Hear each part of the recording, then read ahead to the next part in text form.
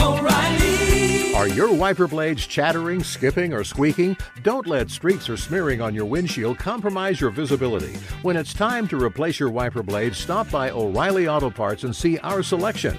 Our professional parts people will even install your new wiper blades while you wait. Stop by O'Reilly Auto Parts today. O'Reilly Auto Parts. The secret to catching prize-worthy fish? Fishing like a local. Jonas Knox here with Fishing Booker. The valuable knowledge of a local guide can turn a fishing trip of no bites into the best catch of the day. Go to fishingbooker.com to discover thousands of local fishing charters from all around the world and create your perfect angling adventure with their easy-to-use online booking system. Visit fishingbooker.com and book your trip today. Fishing Booker. Fishing trips made easy. At Bet365, we don't do ordinary. We believe that every sport should be epic. Every home run, every hit, every inning, every play. From the moments that are legendary to the ones that fly under the radar. See for yourself when you sign up today and get $150 in bonus bets when you bet just $5. Whatever the sport, whatever the moment, it's never ordinary at Bet365. 21 plus only. Must be present in Ohio. If you or someone you know has a gambling problem and wants help, call 1-800-GAMBLER. Terms and conditions apply. Hey, it's Jonas Knox. Winter is coming. Heavy rain, sleet, snow, and ice. Are your tires up for the challenge? Tread confidently in winter's worst with a set of new tires from Tire Rack. They sell only the best, like the full line of Yokohama tires. Go to TireRack.com/sports. Tell them what you drive. Your tires will ship fast and free to you or one of over 10,000 recommended installers. TireRack.com, the way tire buying should be. Hi, this is Joshua David Stein, host of the Fatherly Podcast, the perfect podcast for the imperfect parent. Join us as we talk to dads like Ken Burns, Tom Colicchio, and John Legend about fatherhood. Listen free by searching for the Fatherly Podcast on iHeartRadio or wherever you subscribe to your favorite podcasts. Great news. Quick way you could save money. Switch to Geico. Go to geico.com, and in 15 minutes you could save 15% or more on car insurance with TrueCar. You can also find out what other people in your area paid for the same car you're looking for, and on average save $1,000 off MSRP.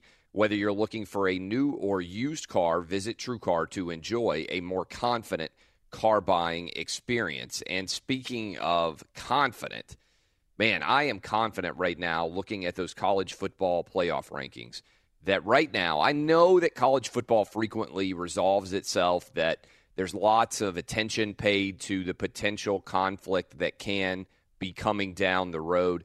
But, man, we've got some massive games going on this weekend. And when you really kind of break down what could happen, the rankings obviously came out last night, and they were unchanged despite all the wildness that happened last weekend at the very top of the playoff rankings. So you still got Georgia, Alabama, Notre Dame, and Clemson as the top four. I told you guys on Monday as well as Tuesday that I personally would have Oklahoma in the 4 spot and Clemson in the 5. Now, I think that's even more likely if you look at what's happening this weekend. I don't know how Oklahoma can beat effectively their third top 10 team, their first one at home, the other two having been on the road, and not end up in that 4 spot. So maybe that's what the committee is waiting for, another big win by Oklahoma. But if you've got TCU on the resume, if you've got Ohio State on the resume, and also if you've got Oklahoma State on the resume, Oklahoma would have the 3 best wins of any team that's trying to get into the playoff. And so for right now, as a result, I think you would have to flip-flop Clemson and Oklahoma. Now, which way that could change, I'm not even sure exactly, because there's so many different games at stake. And let's be honest, if Miami beats Notre Dame, then Miami would have a pretty good case to deserve to be in the top 4 as well, because that would be one hell of a great win for Miami over number 3, Notre Dame. And then obviously, like we just said, you've got Oklahoma hosting TCU, and then the other game that I don't think is getting that much attention, but that Las Vegas is telling us is going to be pretty close, is Georgia going on the road at Auburn, and Auburn is sliding in there as a top 10 school as well. Auburn sitting there at number 10, and honestly, they have the most difficult lineup of maybe any team that would ever have to make the playoff. But if Auburn beat Georgia and then 2 weeks later beat Alabama and then came back again and beat Georgia in the SEC title game, I think Auburn would be in the playoff. Now, that'd be a crazy way to finish the season. They would have to beat the number one team, then they would have to beat the number one team again, and then they'd have to come back and beat probably the number 2 or 3 team again. But at that point in time, I think Auburn, even with 2 losses, would probably have played its way into the playoff discussion because those would be such 3 amazing victories down the stretch, and people would go back and recalibrate and say, hey, well, Auburn lost on the road at Clemson. That's not necessarily that bad of a loss at all. And then they lost a close game against a rival in LSU. I think what's more likely is that Gus Malzahn's Auburn team just can't quite get it done against either team, and Auburn's going to have to make a decision about whether Malzahn comes back or not at 8-4. It's possible Auburn goes 8-4 and loses to 3 of the 4 playoff teams, Georgia, Clemson, and Alabama. It's really hard to hold that against Gus Malzahn, I think, personally. So what in the world is going to happen? We've got 3 top 10 matchups coming up this weekend in college football. Remember all those idiots out there who told us, hey, you know what? The college football playoff is going to spoil the regular season. Man, were they idiots. And I think when we eventually expand this playoff to 8 teams, that's going to be the perfect number. And we'll take 5 conference champs, have 3 wild cards, and everybody will feel like that's the right number to hit. You host all 4 of those quarterfinal games on campus. So the 1 plays the 8, the 2 plays the 7, the 3 plays the 6, and 4 plays 5. And all 4 of those on-campus settings would be magnificent. And then you go into the semifinals and the neutral sites and then the title game at a neutral site. And I think it makes total sense. I think it works perfectly. I think there's flawless setup there. Nothing at all to worry about in that context. So to me, the situation here, if you are kind of contemplating what the future can be, if you want chaos, here's what you need to root for in these 3 big games. If you want the committee to have the most difficult job imaginable, if you want there to be like 7 different teams that are all basically indistinguishable in terms of their resumes, here's the chaos that you need to root for. You need for Notre Dame to beat Miami. You need Notre Dame to beat Miami because the chaos situation here for Notre Dame is you need Notre Dame in the clubhouse at 11-1, and you need Notre Dame fans to be furious beyond belief if at 11-1 with a 1-point loss to Georgia they don't get in. So you need Notre Dame to beat Miami. I think that's the easiest possible chaotic situation there. And then in the ACC title game, you need Clemson to beat Miami again and Clemson to post a 12-1 record. So that would put 11-1 Notre Dame and 12-1 Clemson both there. You need also for Georgia to beat Auburn. Because if Auburn beats Georgia and then Alabama comes back and beats Georgia again, then the SEC is only going to get 1 team. So you need for Georgia to beat Auburn if you want there to be a chaotic situation, because that would make it likely, given the fact that they would only have Kentucky and Georgia Tech left, that Georgia is going to reach the SEC title game at 12-0. All right, so you need that to happen. And then in the other game, I think you need Oklahoma to beat TCU because 12-1 Oklahoma would have one hell of a resume. So if you want there to be chaos, you want Oklahoma to beat TCU, you want Georgia to beat Auburn, and you want Notre Dame to beat Miami. Now, if you want to eliminate a lot of the chaos can disappear this weekend. Because if Miami beats Notre Dame is out of the mix. Notre Dame will not make the playoff. And Miami still has a playoff game left against Clemson, effectively, in the ACC title game. Then if you see Georgia lose to Auburn, then Georgia is probably going to end up out because Alabama is going to be probably a 7 or 8 point favorite in the SEC title game. And it seems likely that Alabama is going to win that game. And so Georgia would be out as well.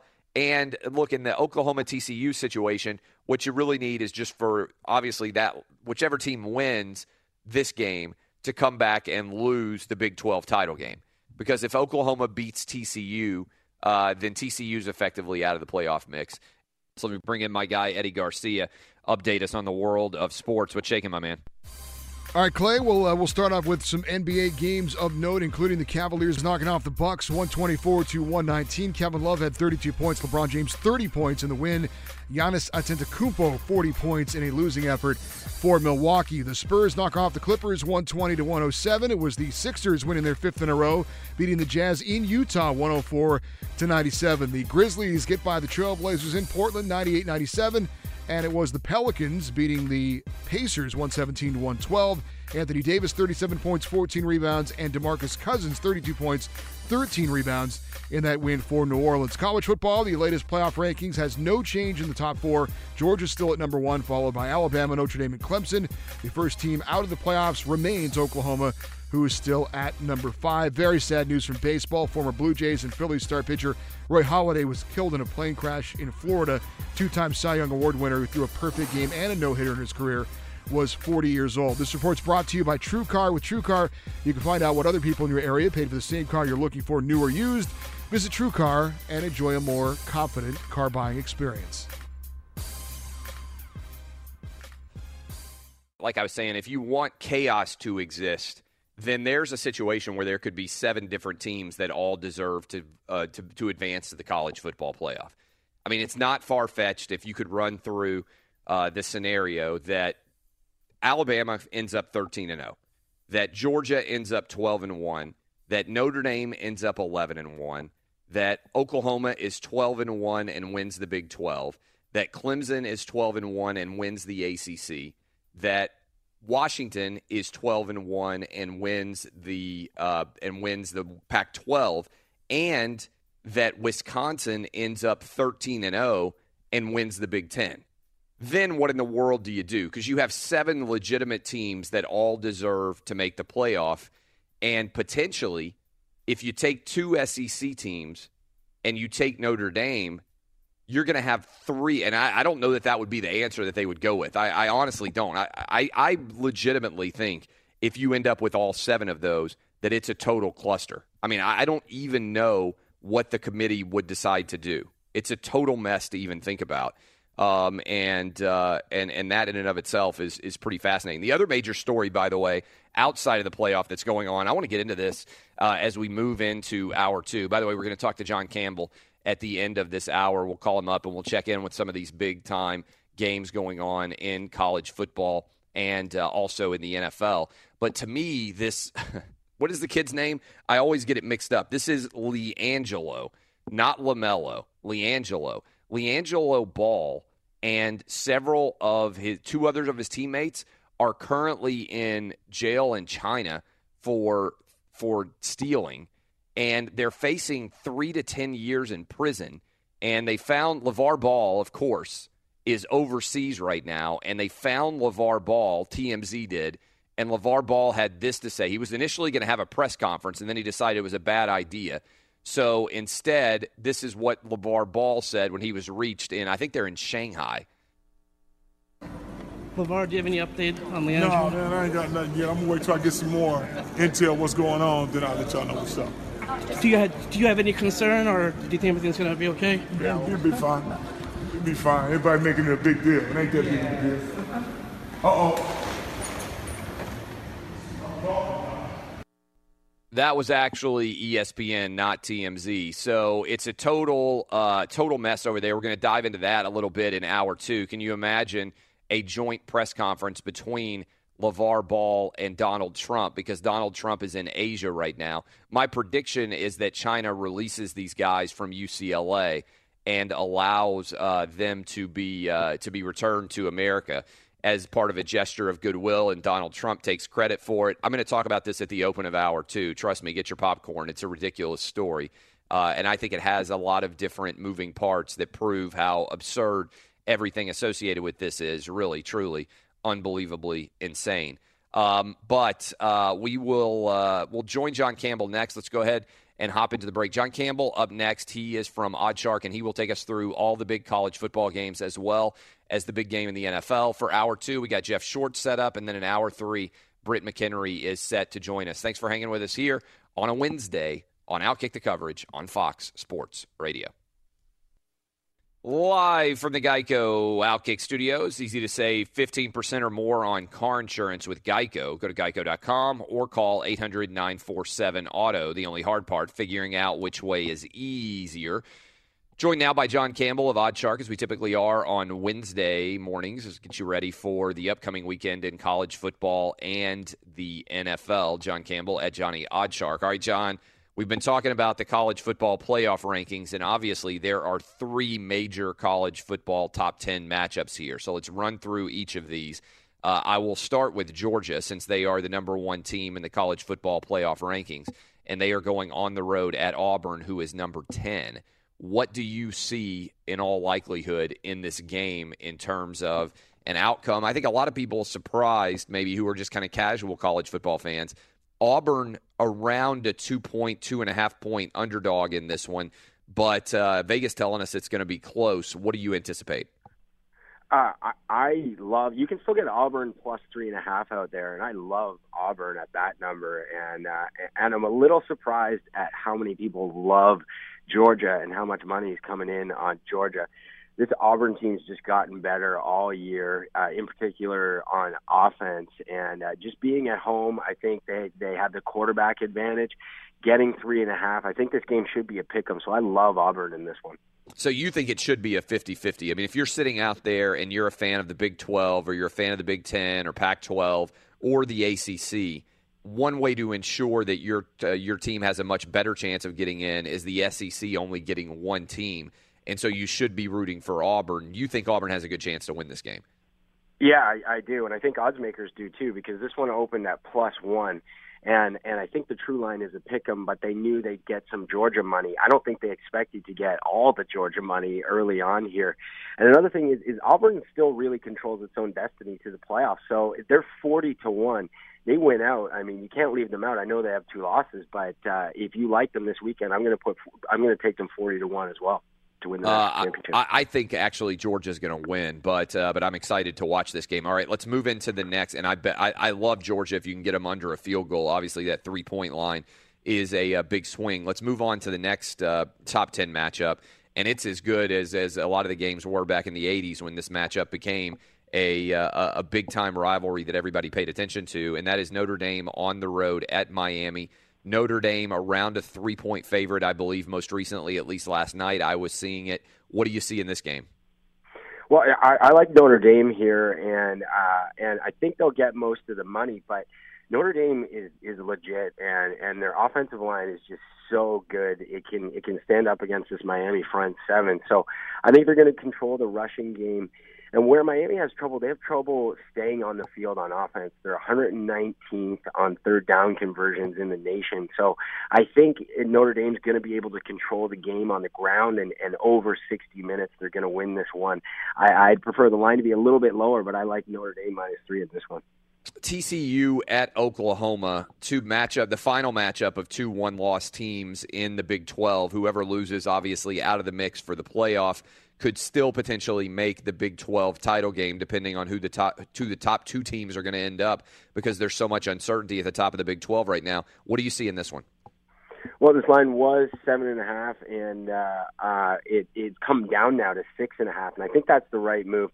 I tend to lean to defense when it's an offense versus defense kind of matchup, and so I like TCU there. And one of the things I like is they've gotten a lot better against the pass in recent games. Their last 3 games, they're allowing less than 170 yards against. So I think they'll be able to slow Oklahoma enough, and this Oklahoma defense is just so soft. We saw that last week with 110 points in Bedlam, and I think TCU might win this one outright.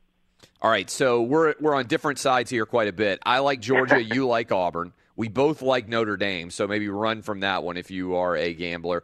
And then I think if you can get them under a touchdown, so if you can get them at 6.5, I like Oklahoma to win this game against TCU, ultimately because I like Baker Mayfield the most of anybody on this field, and I just don't see Oklahoma losing at home in a game of this magnitude. You like TCU. Any others in college football that particularly jump out at you that you love? Yeah, there were a couple. I'm really surprised to see Virginia plus 11 at Louisville. I think that's a game that Virginia could win straight up. Louisville could beat them by 20, but I really like Virginia plus 11 there. Washington minus 5.5 at Stanford. Stanford has no passing game, and I just think Washington's better all over the field there. So that's another one. And BC plus 3 at home. This BC team coming off a bye, and they're a completely different team now, getting 3 points. So those are 3 others that I like a lot too. All right, let's shift to the NFL. What games at most jump out to you that you think, man, I've got to pay attention to this one? I think it's a fantastic game. Well, I've been on the Jets for a few weeks here, and I keep waiting for the lines to catch up, and I like them again this week. They're minus 2.5 at Tampa Bay, who's terrible.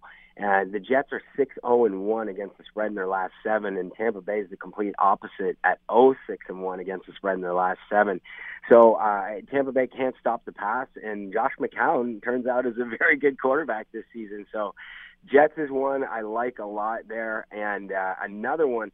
Everybody in the world is going to be on the Pats, and I don't know how they don't cover. They're minus 7.5, and I think odds makers are trying to be tricky with that line, but I don't see how the Broncos keep up with them, especially off the bye here. Is that just a function of how bad the Patriots have been in Denver? I mean, for whatever reason, the city seems to have a kind of control almost in a mystical fashion over the Patriots. When they travel out to Denver, they just don't play well. And I wonder, when I saw the line, even as bad as the Broncos have been playing, is that just a function of the history?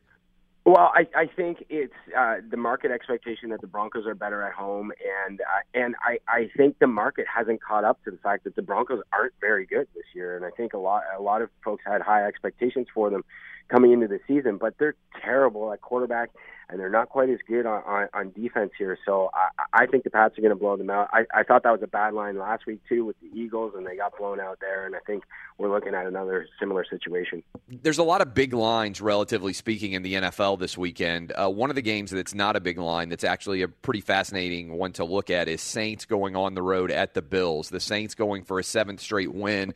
The Bills with a lot of time to prepare since they looked awful in their Thursday night game against the Jets. What do you see in that one? Well, the Saints are a much better football team all around this year, in part because they're rushing the ball and mixing up their offense a lot more. Part of that is because their defense is a lot better, too, and they're not coming from behind all the time.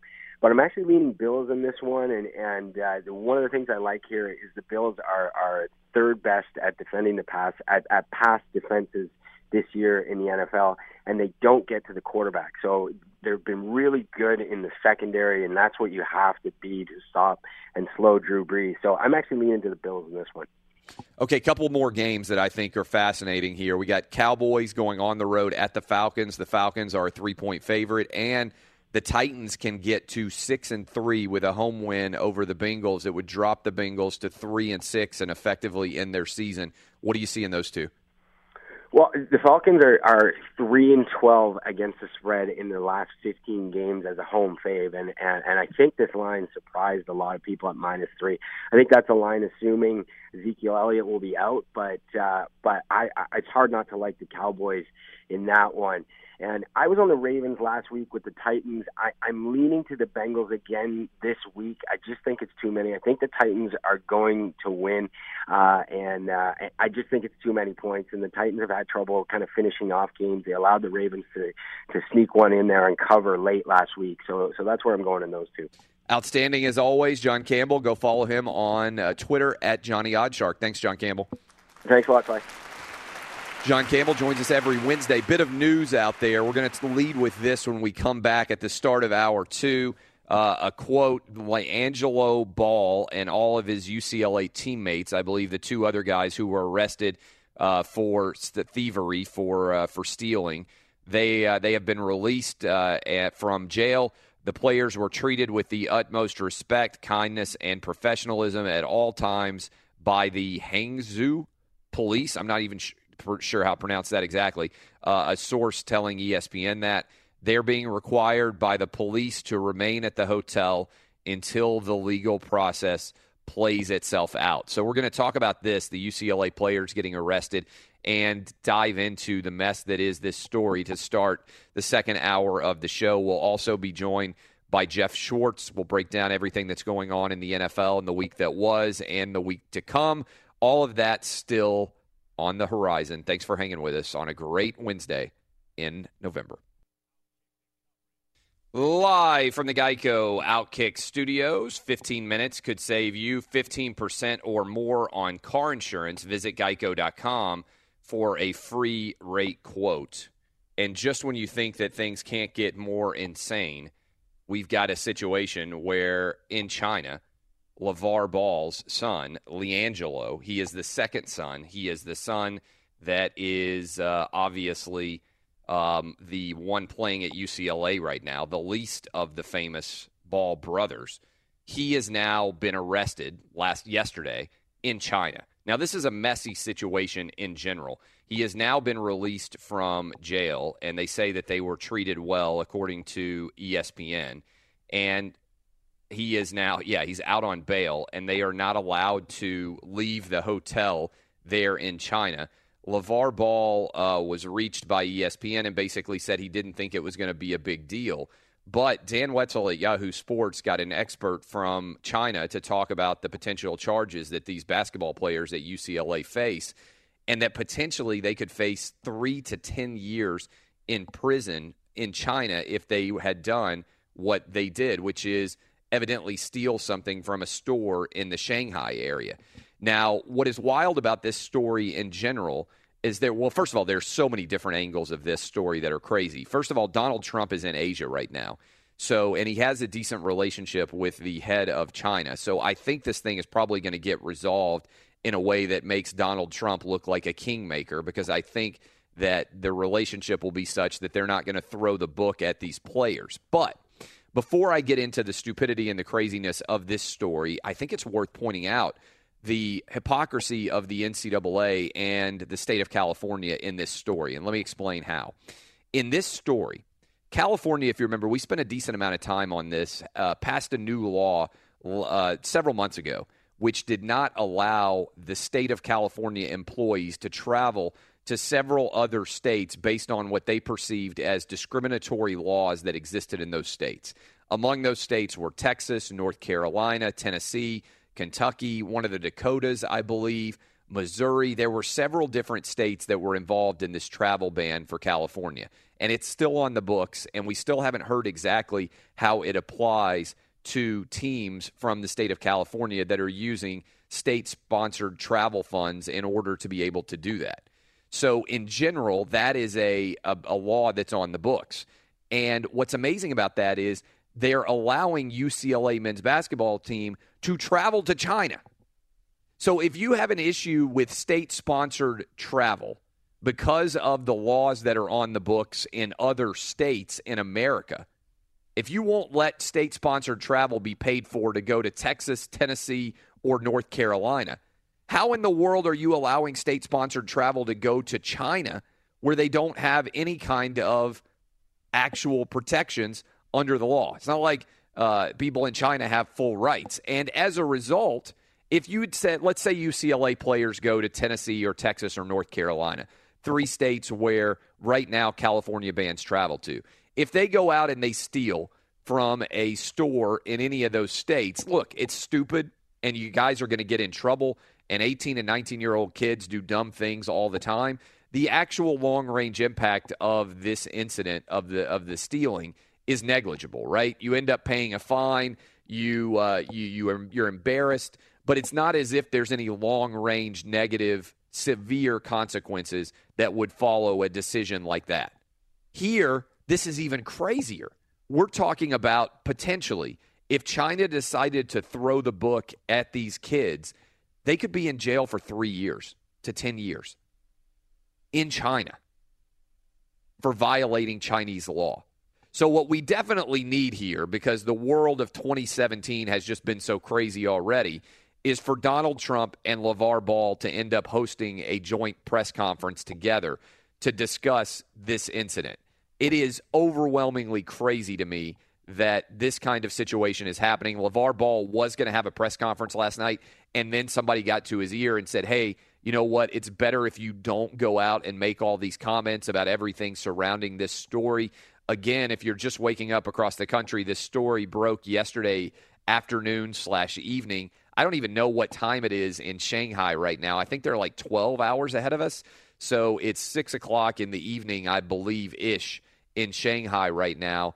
And right now, the UCLA basketball players have been let out of jail, but they are still not allowed to leave their hotel as this situation tries to resolve itself. Will they be able to travel back with the team? Is there going to be any long-range consequence? Does somebody decide to actually throw the book at these individuals?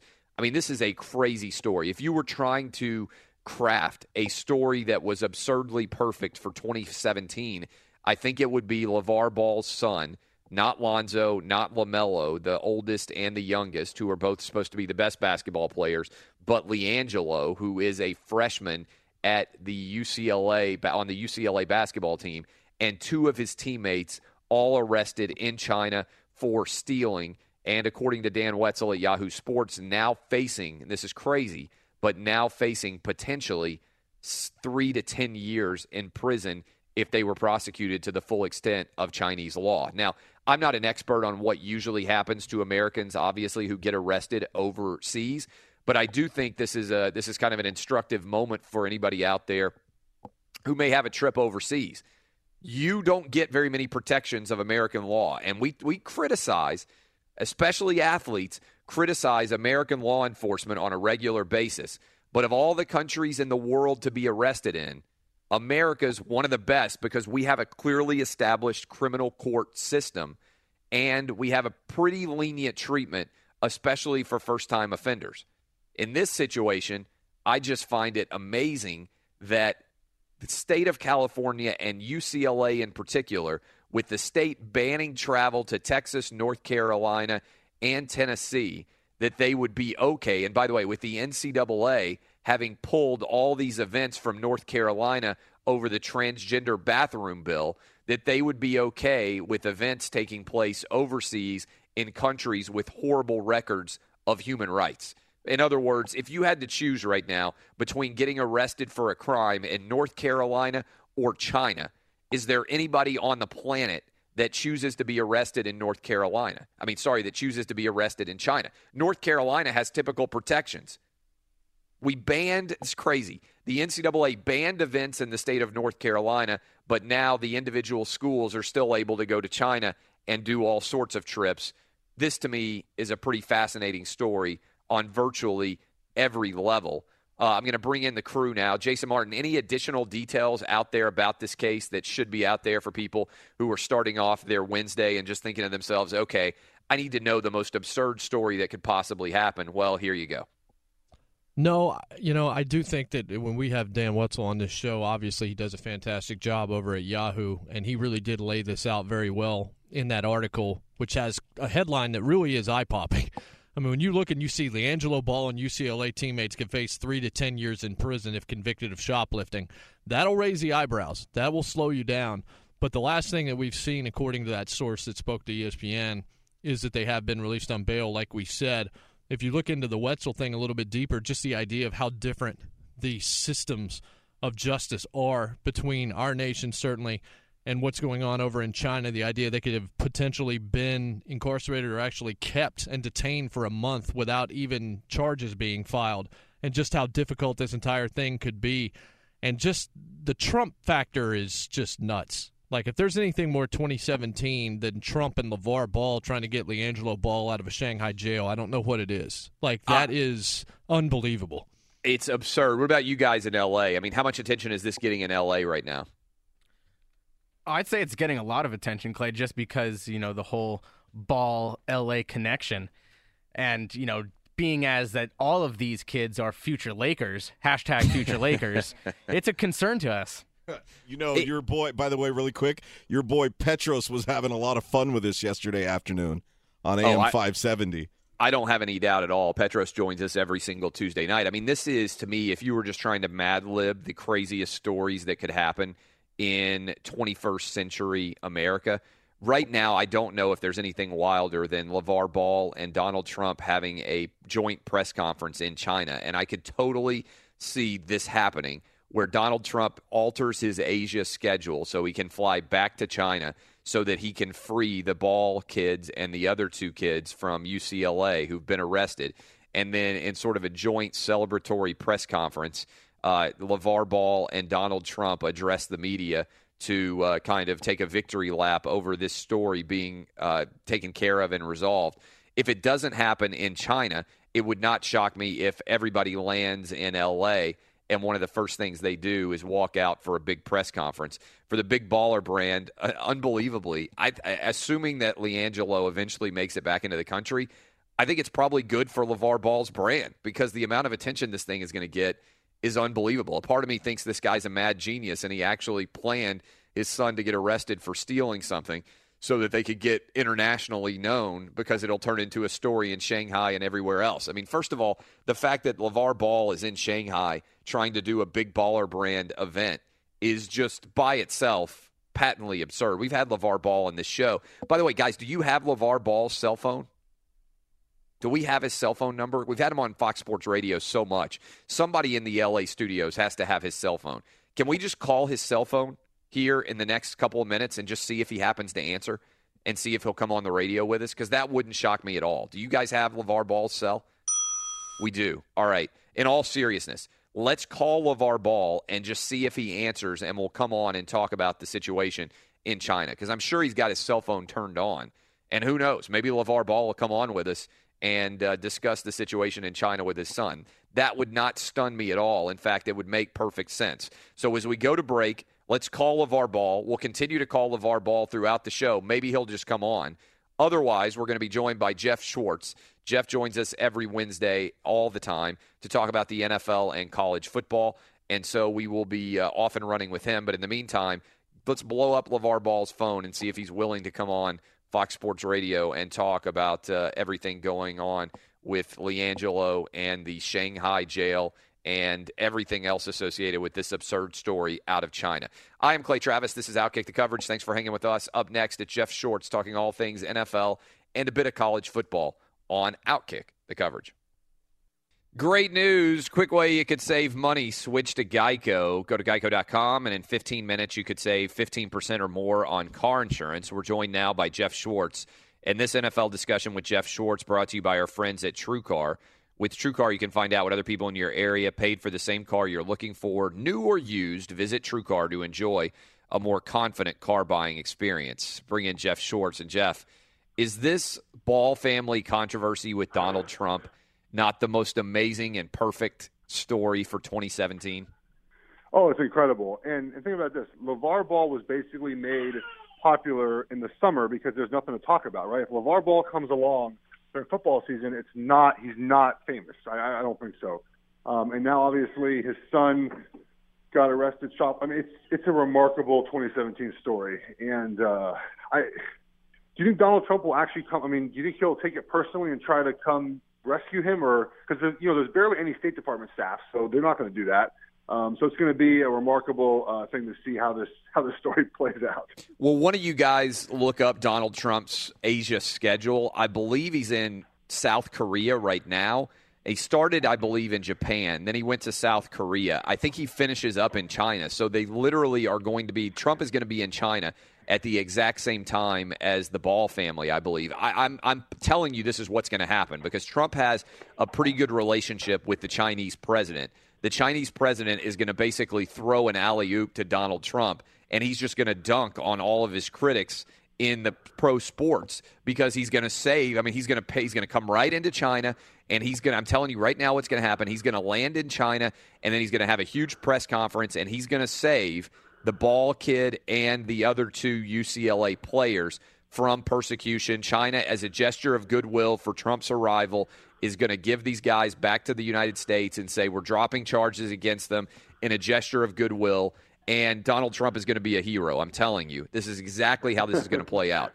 I almost think that the Ball family set this up with Donald Trump. It just seems like such an unbelievably rigged 2017 story to end up with just a way for Donald Trump and LeVar Ball to have a joint press conference. Will Donald Trump come out in a Big Baller brand hat and LeVar Ball comes out in a Make America Great Again hat? I can definitely see LeVar Ball but going all in on Team Trump, like Donald Trump and LeVar Ball becoming boys. This is going to happen. Like, they basically are the same person already, right? LeVar Ball and Donald Trump are, you know, if they went out to dinner, they would like each other. Right? I mean, 100%. They are just like each other.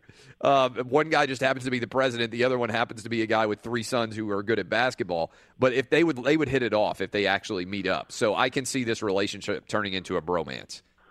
By the way, as a Pac-12 guy, and both my parents are UCLA alums, I've been seeing you tweet about UCLA, really the state of California, their decision to not travel to states that they don't agree with their laws, and then they go to China with the way they handle things there. It is very hypocritical for the Pac-12 you're to a allow that to California. happen. Yeah, you're a Pac-12 athlete, and you grew up in California. Isn't it crazy that California would not, for instance, allow a team to go to North Carolina, but they'll allow a team to go to China? Yes. I mean, that is just insane. It feels like, and you know me, I probably lean a little bit more left than some people, but I think that you can't, as a state, you just can't mandate that you can't go somewhere because you don't like the laws of that state. How would you feel if they did the same thing to you? I mean, there's plenty of liberal laws in California that people probably don't agree with, and states still come there and play games. I think it's crazy that then UCLA goes to China with their labor situation at times. And then obviously this situation, I wonder how UCLA handles this as well. I mean, you have 3 kids that got caught shoplifting on an international trip. It's supposed to be a goodwill trip, supposed to spread the game. By the way, what are they trying to spread college basketball in China for? Like, what do they expect to happen from this? No one's going to become a UCLA basketball fan and tune in at odd hours of the day to watch UCLA play Mercer in December. I mean, it just seems like an odd choice to go to China and play Georgia Tech, who's not even a basketball brand. Yeah, this is something the Pac-12 has decided to do. They believe that because they're on the West Coast, they are the closest to Asia, and so they play games in Australia. They're trying to play games in China. I don't know. I'm with you. Are there tons of Chinese people out there that are suddenly going to be like, oh, I love UCLA basketball? Obviously, I think it makes sense for the NBA. I think it makes sense for pro sports, but I don't think that there are very many people in China that are going to be like, oh, you know what I love? I love American college basketball. Like, maybe I'm wrong. Maybe there's going to be this huge UCLA Bruin fan base now all over Shanghai because the team went over there. But I think it just, to me, the thing that really jumps out is just the hypocrisy of it, because you live in North Carolina now. Over the North Carolina transgender bathroom bill, like, all sorts of people decided that they had to make a really political statement. And that's what it was. It was entirely political. And then if you're going to make those statements as an organization at the NCAA and as a state like California did, how in the world can you not get called on the hypocrisy of then allowing your teams to travel to China, where they have no First Amendment protections, where dissidents get thrown into the jail like crazy, and whereas here, if you get some guys arrested for shoplifting, which I'm not justifying shoplifting, but in the terms of the landscape of crimes that you can commit in America, shoplifting is pretty far down the list, right? It's not uncommon for 18-year-olds in America, whether they're athletes or not, to get arrested for something stupid like shoplifting. And in China, for that to face 3 to 10 years in prison, in theory, I think these guys are going to be okay, but you're putting your kids at risk by going to China, and you're not willing to go to North Carolina. It's just the blatant hypocrisy of it really makes my blood boil, to be frank. The thing about it, too, is we still have not seen a situation yet where this has really played out. Because what if, UCLA, USC, Cal, USC's private school, they don't count in this. Cal, UCLA, let's say San Luis Obispo ends up making the NCAA tournament, and they have to play a game in North Carolina or Texas. Are they not going to go? I find that hard to believe that they're going to miss playing an NCAA tournament game because they're not going to go. And look, the Pac-12 has at least one bowl in Texas. Yes. Is UCLA not going to go to Alamo Bowl? I mean, that seems rather ridiculous. Yeah, look, I mean, it seems like it would be crazy. And moreover, does the NCAA, when they set the brackets, have to be cognizant of the fact that the state of California will not travel to whatever all these states are? I think there's 8 different states now where state-funded travel is not allowed. So do they have to then eliminate the UCLA from those brackets, which makes it more complicated for them if there's hosting events going on in Texas or North Carolina or Tennessee or I believe it's Missouri, all these different states. By the way, Donald Trump is scheduled to land in China today. Tell me this is not an incredible setup for Donald Trump to be landing in China right as this American basketball mess explodes. Trump is definitely going to find himself in the middle of this in what is probably going to be the most crazy 2017 story imaginable. All right, let's circle back around. You're on to talk NFL. When you look at the Kansas City Chiefs, I want to start here. I believe the Chiefs, am I correct, are 1-3 in their last 4. Is this a symptom of some larger issue as they fall to 6-3, or is this the typical kind of difficult stretch that every NFL team kind of goes through, and the Chiefs are going to emerge on the other side and be fine in the second half of the season? Well, they lost to the Steelers, which is their kryptonite. They can't seem to beat the Steelers, and they go on the road and play the Raiders, and defensively they don't play very well. And then against the Cowboys kind of thoroughly whooped them. I mean, if you take out that Tyreek Hill touchdown, whatever that was at the end of the half, I mean, it's 28-10, and it's really not even close. I mean, they dominated on both sides of the line of scrimmage as well. The Chiefs have their bye this week. They come out of the bye. Randy Reed something like 17-2 after a bye. They play the Giants the following Sunday. So, they'll win that game. They'll go to 7-3. I'm not terribly worried. I mean, a couple of things I do worry about is the run defense is not very good, especially, and this is what Steelers do well, is when you run out of 11 personnel, so you have one running back, one tight end, and 3 wide receivers. The Chiefs counter with dime all the time, which means you have 4 defensive linemen, 1 linebacker, and 1 safety-type player who's playing linebacker. The Chiefs have done this for years. I don't get it because it doesn't work. That safety player used to be Eric Berry, but he's been hurt over the last couple of years. And so you put in someone else there, it just doesn't work quite the same. So they have trouble with that. And then, the play calling at times, I love Andy Reid. And he gets he gets a rap sometimes about play calling, and it's true. I mean, they come out of the second half on Sunday, they run Hunt 3 times for 29 yards, and I don't think they ran him again the rest of the game. And that's what Andy Reid has kind of always done is he's always gone back to passing whenever the situation calls for runs at times, and that hurts them. So, they have the bye, they'll figure it out. I'm not terribly worried about them, but if they have to go on the road and play Pittsburgh in the playoffs, do you have any faith they'll beat them? I don't, and I'm a Chiefs fan. So they need home field at least for one division game.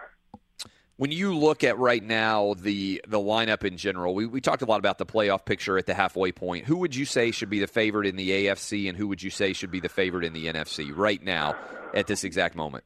Well, the AFC has got to be the Steelers or the Patriots. I think whoever has home field advantage is going to feel good about that. I mean, I think that if they played each other 10 times, you might get they might split 5-5. I think it's hard to say who'd win that game. New England's defense is playing better. Where they at injury-wise will be a big factor. The Steelers' defense, by the way, we talk about the Steelers' offense all the time because Big Ben and Le'Veon Bell, their defense has quietly played really well this year.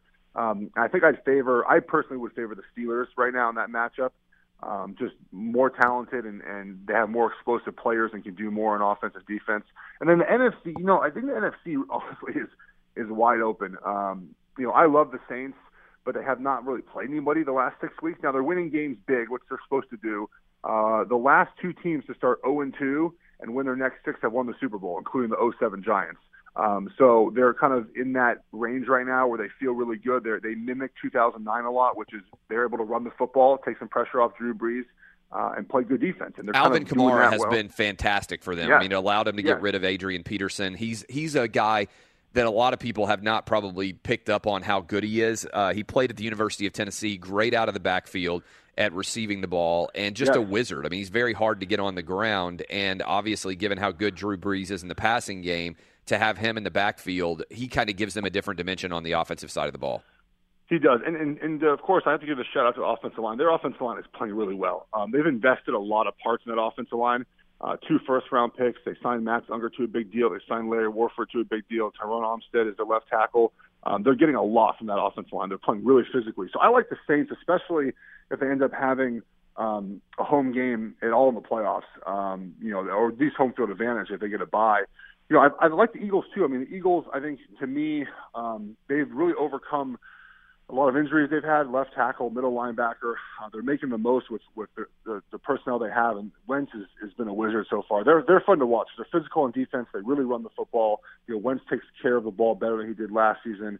To me, the NFC, I think it's just wide open. I could see many teams. I don't think the Rams win win the NFC, but I think that they can give a good run at the NFC and get a playoff game victory in there. And look, Seattle, that was a terrible, embarrassing loss this weekend, but they can still they can run the table. If Zeke Elliott can play the rest of the season, Dallas has a chance. I don't think he will. I think he'll be suspended again Thursday, and then they'll file another appeal. That's a ridiculous thing. That story, yes. It's never going to end. Like, to me, look, I understand. I said this early on that he should just take the suspension and for the betterment of his team and move on. I get why he doesn't want to do that personally. If he believes that he's innocent of a crime, he's not going to just sit there and take the punishment and basically be labeled an abuser when he doesn't feel he is. I get all that, but this is killing his team because if they keep pushing this back and back and back, he's eventually going to serve a suspension. It's going to happen. And it could possibly be a playoff game. And they keep pushing this back and back and back. I'll give you one more dark horse in the NFC, and this really comes down to how well Cam Newton plays. The Panthers' defense is really, really legit. I mean, they're really good. They suffocate teams. They can stop the run. If Luke Kuechly can stay healthy, that defense can carry them to win the NFC. The problem is, offensively, they are a disaster. They've gone back to Cam Newton basically being the entire offense, which to me is not sustainable. Every time he runs the ball, I think he's going to get hurt. I mean, the hits he takes, it's just not sustainable. But if he can stay healthy and they can do something on offense, they're defensively good enough to win the NFC. So they're a dark horse to me as well. We're talking to Jeff Schwartz about potential AFC and NFC Super Bowl contenders. You are an Oregon Duck, so you've paid a lot of attention to Marcus Mariota over the years. The Titans are hosting the Cincinnati Bengals this weekend. They're sitting at 5-3. If they win that game and they're around a 5-point favorite, they would get to 6-3 and be going on the road for Thursday Night Football against probably 7-2 Pittsburgh. So it would actually turn into a pretty good game. 7-2 Pittsburgh against 6-3 Titans. What's up with Mariota in year 3? What are you seeing? The team is winning, but it doesn't appear that everything's clicking on all cylinders offensively. What do you see when you watch them play? Well, he keeps getting hurt, which I think takes a big toll on him. You know, he does incorporate the run into his quarterback play, which I think he should be doing. Now they're not a run first team with Mariota, so you know, that's part of who he is, and so I think that the hamstring injury has been hampering him. And look, the offense is not built to be wide open and have a lot of explosive plays. They generate them because they have a good run game and they're able to hit play action pass. I mean, I think what Mariota does in the red zone is remarkable. To still not have one red zone turnover is just through 3 years is just insane. But you know, to me, I think he'd benefit from a more creative offense. I mean, you know, if he was in Sean McVay's offense, Kyle Shanahan's offense, I think you'd see a bigger jump for him from year 2 to 3. But look, Jameis Winston is struggling in this situation right now, where it's going from year 2 to 3. So I still like the Titans. I think I picked them to win the South. But Jacksonville, man, I'm like shocked that they're where they are right now with Blake Bortles. I mean, they're winning in spite of Blake Bortles. What happens with the Falcons? The Falcons have the Cowboys this weekend in what is a big game. The Falcons are actually a 3-point favorite. Now, this is one of those big swing games where if the Falcons came out and played really well against the Cowboys and won, and the Cowboys lose, overnight, the thing I love about the Cowboys is how particularly Cowboy fans go from like the clouds to the floor like almost immediately, right? Like they are the most bipolar fan base out there. They win a game and they're like, we're back, baby. We're going to the Super Bowl. They lose a game and it seems like their entire fan base is like you know, they just start kicking themselves all over again. So I think what typically happens here is right when you start thinking, oh, the Cowboys are good, they lose. And so I totally expect for the Falcons, who are 4-4, to come out and just put it on the Cowboys, who are 5-3. And then at the end of this game, they'll be in the exact same place. They'll both be 5-4. What's interesting about the Falcons, if you look at their stats, they're number 1 in yards per play on offense, but they don't score a lot of points, which is kind of shocking to me. I think in the red zone they've been pretty poor. Against the Jets 2 weeks ago in the rain in MetLife Stadium, they kind of got an offensive rhythm. They scored 25 points in the rain. They looked good. You know, they had some drop passes. It was pouring rain, things like that, some bad snaps. And then in Carolina, come out, play well early, and then Carolina just suffocates them. I think, to me, if you look at the Falcons, they just don't have the creativity and offense they had the year before, where they used a tight end in so many different ways. They took play-action pass. But I'll tell you what, they had some mistakes, even on Sunday. Like Julio Jones dropped a touchdown pass, straight touchdown pass, that would have made the game, would have put the Falcons behind with 3 with about 4 minutes left, just flat out drop the ball on 4th down. I mean, I don't think I've ever seen him just drop a ball in the end zone like that, wide open, no one around him. They're making mistakes like that where they did not make last year. Last year everything sort of went right for them offensively. One of the most high-powered offenses of all time. I mean, single-season offense, they were probably in the top 10 last year. They were that good on offense. They just don't have that this year. And it's not surprising. You have a new offensive coordinator. I don't know why people expected it to be the same. I didn't expect it to pull back this much, but they need to get the most out of Sark and the most out of Ryan coming down the stretch. One interesting thing to look out for, people have been whispering about Gary Kubiak wants to get back into coaching. And there's whispers that he would be the perfect fit in Atlanta. So this might be a one-year thing for Sark. When you look at there are a couple of games I want to hit you with specifically as we come into NFL, I guess it's week 10. The Saints and the Bills. You said you like the Saints. The Bills are 5-3. This is a big game for both teams. If the Saints win, they move to 7-2, and they knock the Bills back down to 5-4. What do you see in that game? Well, this game, I believe, is in Buffalo, so that takes the dome out of it. And New Orleans obviously will play a lot better in the dome. I think the weather will be a factor depending on how cold it is and how wet and rainy this time of year it is up in Buffalo.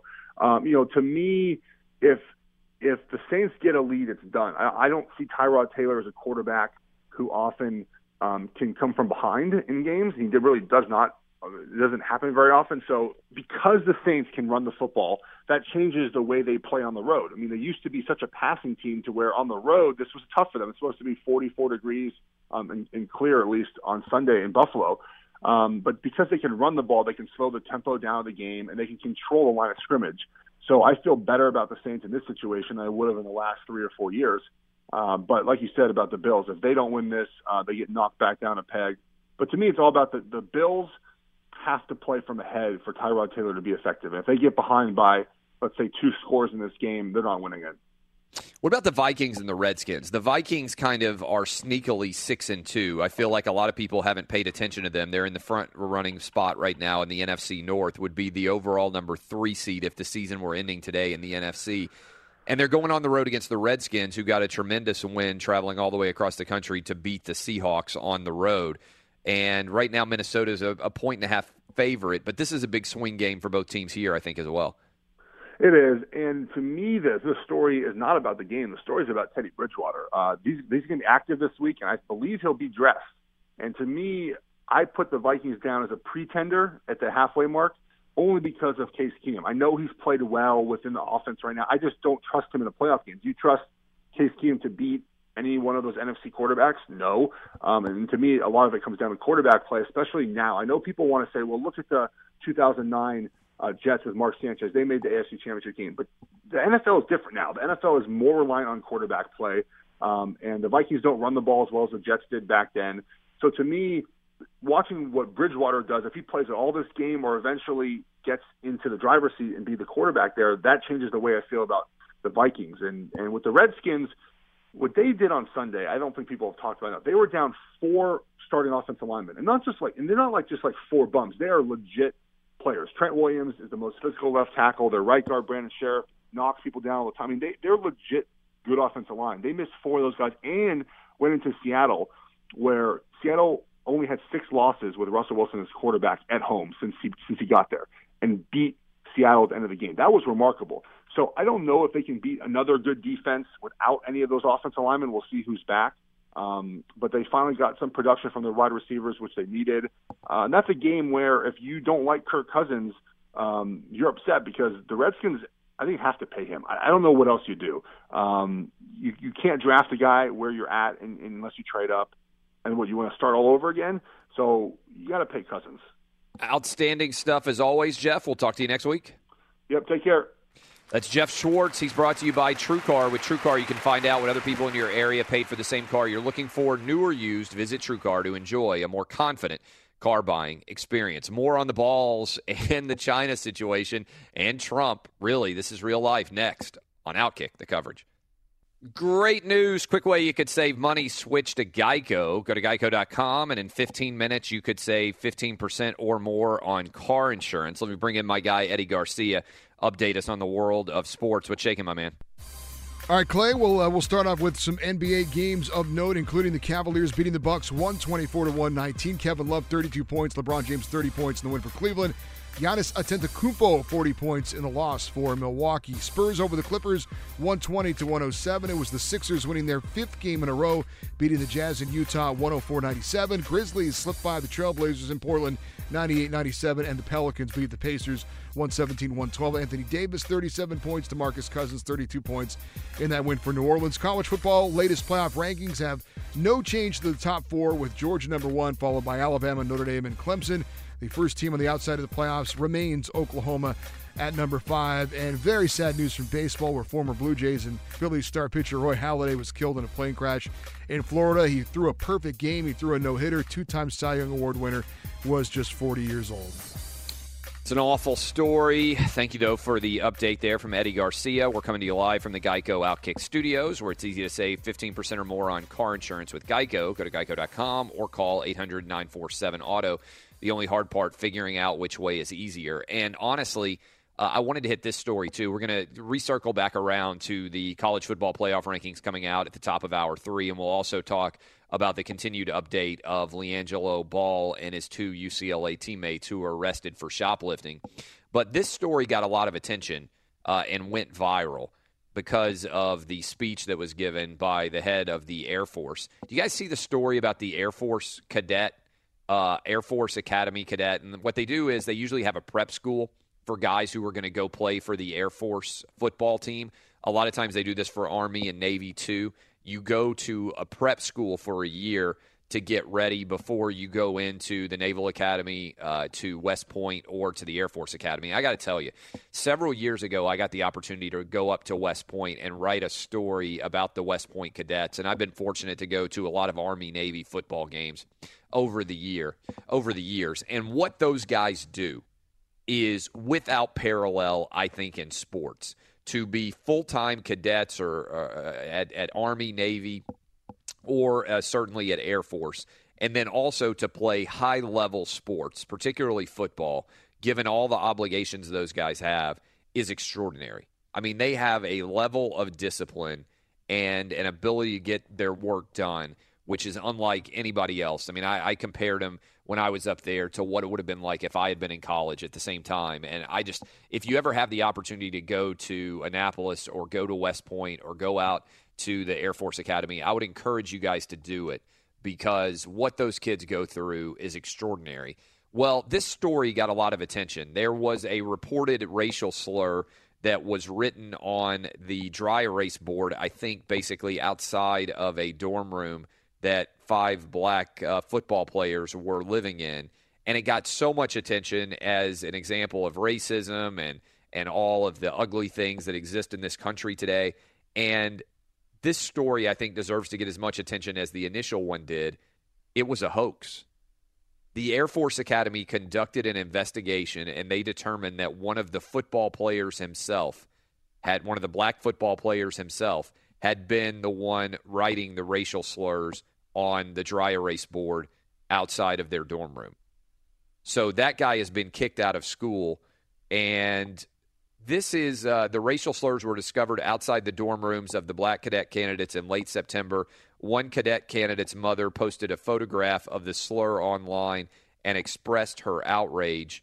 This situation is, I think, emblematic of stories in general. And this just also happened at Kansas State, by the way. Racism is bad. It's awful. Judging anybody based on how they look, based on the color of their skin, who they decide to sleep with, based on their gender, all that stuff is lazy and dumb.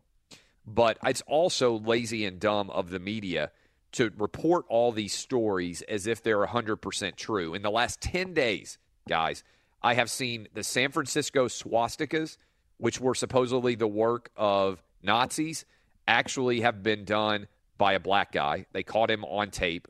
We have seen a black guy at Kansas State claim that his car was defaced And when they did the investigation, they proved that he actually did it. And the Kansas State campus was in an uproar in Manhattan, Kansas. And now this Air Force incident, which went viral and created a ton, thousands and thousands of words to be written about it. And now this Air Force football cadet has been caught, the black guy himself, who was trying to get all the sympathy and all of the attention. He actually did it. So what I would ask both of everybody out there in the universe at large as well as the media is be skeptical of every story.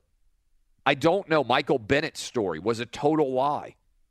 And what happens is the racism allegation gets hundreds of thousands of words of attention. And when it comes out that it was made up or that it was a lie or that it was fake, it gets 100th or 1,000th of the overall attention. So be skeptical of crimes. Don't assume that somebody is doing something wrong just because one person says it. That's the goal of the media. Get the truth. Don't assume the truth. I'm Clay Travis. This is Outkick, the coverage. Live from the Geico Outkick Studios, 15 minutes could save you 15% or more on car insurance. Visit geico.com for a free rate quote as well. Duralast batteries are designed to stand up to even the most extreme weather conditions. They're built with patented technology to reduce damage due to vibration and deliver the most power during startup. They're proven tough and sold only at AutoZone. Get in the zone, AutoZone. Last night, big news in the universe of college football. The playoff committee rankings were released, the second version of those, as we come into what will be a 3 top 10 games this weekend, which should be absolutely fabulous. For those of you who have not yet heard, Georgia remained number 1, Alabama number 2, Notre Dame 3, Clemson 4, Oklahoma 5, TCU 6, Miami 7, Wisconsin 8, Washington 9, Auburn 10. If you are a Southern Cal fan, you are hanging right outside the periphery there at number 11, which was higher than I thought they would be. Okay, so the big discussion here is going to turn into, first of all, what happens this weekend? Because you've got Auburn going on the road at Georgia, and I feel like a lot of people aren't giving this game, Georgia going on the road at Auburn. I feel like a lot of people are not giving this game very much attention. Vegas is telling us, hey, this game's going to be close, because Auburn is only around a 3-point underdog right now. So Georgia has waylaid everybody on their schedule with the exception of Notre Dame, who they beat by 1 point back in September. And so just kind of pay attention to this one. Big game on the Plains down in Auburn. If you are rooting for chaos, you want Georgia to win this game, honestly. Because if Georgia wins this game and goes in at 12-0, then I think it's hard-pressed to leave Georgia out of the playoff no matter what happens in that game against Alabama. So that's one of the top 10 games. The other one, I think, is going to determine that 4-5 slot. Right now, I don't think that Georgia, Alabama, or Notre Dame are going to get dropped if they continue to win. Remember, Notre Dame is on the road this weekend against number 7 Miami. If Notre Dame beats Miami, Notre Dame is going to have 2 games left to go to the playoff. I don't see the Fighting Irish getting left out. If they beat Miami this weekend and they're a small favorite, around a 3 or a 4-point favorite in that game, if Notre Dame can win at Miami, then I don't see them getting dropped out of the playoff 4. And so all they'd have to do is beat Navy and then finish up by beating at Stanford, winning that game at Stanford. And they would be in the clubhouse at 11-1 because they have no conference title game to play. So Georgia, Alabama, Notre Dame is 1, 2, and 3, and Notre Dame is playing against Miami in what is an awesome game, the Catholics versus conflicts all over again, except now, honestly, Notre Dame has got more players arrested than Miami does because Mark Richt has done such a great job, not just winning down in Miami, but coming in, grabbing the Hurricanes by their lapels and reasserting a level of coaching dominance that we have not seen down there since, frankly, all the way back with Larry Coker. Obviously, Mark Richt, a former Miami Hurricane himself, okay? So we've got Clemson right now in the 4 spot. Clemson is in the 4 spot, but Oklahoma is playing against number 6 TCU. If Oklahoma beats TCU, then Oklahoma will have beaten number 6 TCU, number 15 Oklahoma State, and number 14 Penn State. They would have 3 top 15 wins. Right now, Clemson's only top 15 win is over Auburn. And so now Virginia Tech is floating around there at 17, and certainly Clemson has got that win. And they've also beaten NC State, who's at number 23. But if they can get this done, if Oklahoma can beat TCU and then has 3 top 15 wins to 1 for Clemson, I don't understand how you wouldn't have to jump Oklahoma into the 4 slot, and then Clemson's got to wait and see what happens with Miami. Because they could be playing, theoretically, 11-0 Miami in the ACC title game, which would help a great deal. So I say all of this for this reason. If you are a college football fan, it doesn't get any better than this, because you have got 3 top 10 games going on this weekend, and the significance of each of those games is massive. If Georgia loses, then Georgia potentially is out of the playoff, because they would have to then beat Alabama and win the SEC to actually guarantee themselves a playoff spot. If Georgia wins, then they're sitting in pretty good shape, because they've got Kentucky, who they're not going to lose to, and then they go to Georgia Tech. And I know it's a rivalry game, and I know it's in state, and I know Georgia Tech went on the road last year and won in Athens, but I don't think Georgia's going to lose to Georgia Tech. So if you were rooting against Georgia making the playoff, you need to desperately be on the side of Auburn this weekend. And if you are in the Pac-12, the Big Ten, the Big 12, or the ACC for that matter, you need to also be rooting for Miami to beat Notre Dame. Because if Miami beats Notre Dame, the Fighting Irish are out of the playoff running. If Notre Dame beats Miami, then I think Notre Dame is unlikely to lose to Navy or to Stanford. And I think 11-1 Notre Dame is going to be tough to leave out of the playoff. Why does that matter? If 11-1 Notre Dame makes the playoff, you can't then leave 12-1 Georgia out of the playoff. Because 12-1 Georgia would have a better resume than 11-1 Notre Dame, and they would have a head-to-head win. So how in the world could you put 11-1 Notre Dame in the playoff and leave out 12-1 Georgia, which beat them head-to-head? That matters, because if Notre Dame and Georgia both win, then I think both of those spots are going to get taken up.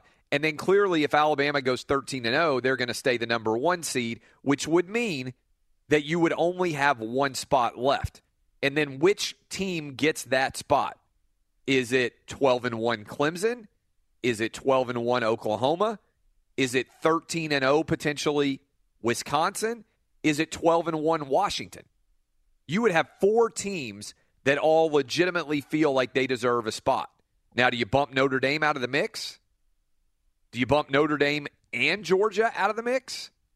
Guys, this is potentially setting up as a total mess. We'll know more after next weekend, because, again, I think if Notre Dame can win at Miami and if Georgia can win at Auburn, then they are set. Those 2 teams are going to be hard to knock out of the playoff.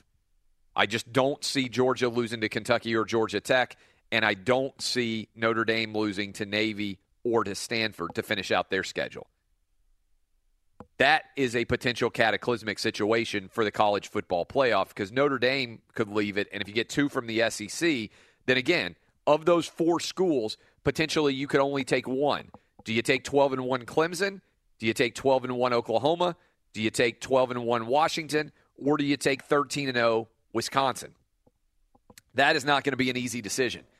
That is a total mess that potentially is hanging out there for the college football playoff. I cannot wait to dive into this. Okay, other big news that is out there.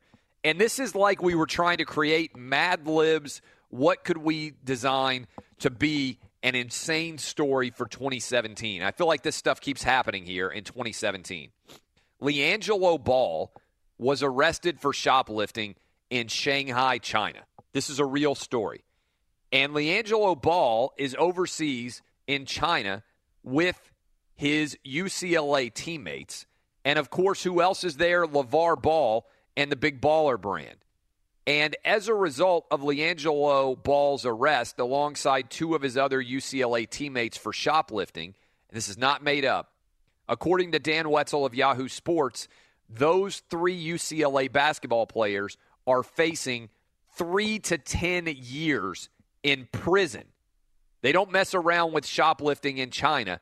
3 to 10 years in prison. Now, they are presently out on bail, but they are restricted to their hotel. They cannot leave there. At this exact moment, Donald Trump is also landing in China on his tour of Asia, which means that potentially we are going to get a situation where Donald Trump rescues 3 UCLA basketball players from potentially facing years in prison. And maybe, just maybe if the stars align, we could get a joint Donald Trump-LeVar Ball press conference discussing the arrest of LiAngelo Ball and the freeing of the Ball family's top prodigal son, at least overseas right now, as well as the 2 additional UCLA basketball players. Can you imagine a joint Donald Trump-LeVar Ball press conference? These dudes are the same person. If you like LeVar Ball, you have to like Donald Trump. And if you hate Donald Trump, I think you have to hate LeVar Ball too. These guys are totally absurd showmen. And I cannot even imagine what would happen if they ended up in a press conference together. First of all, I think they would love each other. I think that would be a mutual admiration society. I think Trump would love Ball. I think Ball would love Trump. And given how contentious Donald Trump's relationship has been with athletes, can you imagine what's going to happen here if Donald Trump parachutes into China and gets 3 UCLA basketball players effectively rescued from facing years in prison as part of his visit to China? Now, on top of that, we have also got total hypocrisy from UCLA in a little bit, but more so from the state of California. If you remember on this show, we talked a great deal about this story. The state of California has banned travel to, I believe it's 8 different states now in the United States because they disagree with laws that have been passed in those states. And that's Texas, North Carolina, Tennessee, Kentucky, I think Alabama. Jason Martin, will you pull up the 8 states and give us an update here? The 8 states that California has banned travel to. And why do I bring that up? The reason why they banned travel is because they disagree with individual state laws that exist inside the borders of those states. And I'll give you an example. The Tennessee law that California has banned travel, state-funded travel for, that would impact professional, their college sports teams. The reason that they have banned that travel to the state is because, for instance, in Tennessee, there is a counseling law. And I know this because my wife used to be a guidance counselor, work at a high school. And she's familiar with this law. And it says, the Tennessee law, if you are advising someone who is gay, and because of your privately held religious beliefs, do not believe that you could advise them as a counselor to the best of your ability because you disagree with their choice to be gay. That's the belief, right? That's the law. That you disagree, you think that's a religious sin. You can allow them and refer them to another counselor that you think would be better for them. Now, I'm not an expert. Look, I'm pro-gay marriage. I think gay people should be able to be as miserable as straight people. I don't care who you have sex with. I just want you to be happy. That's my general proposition in life.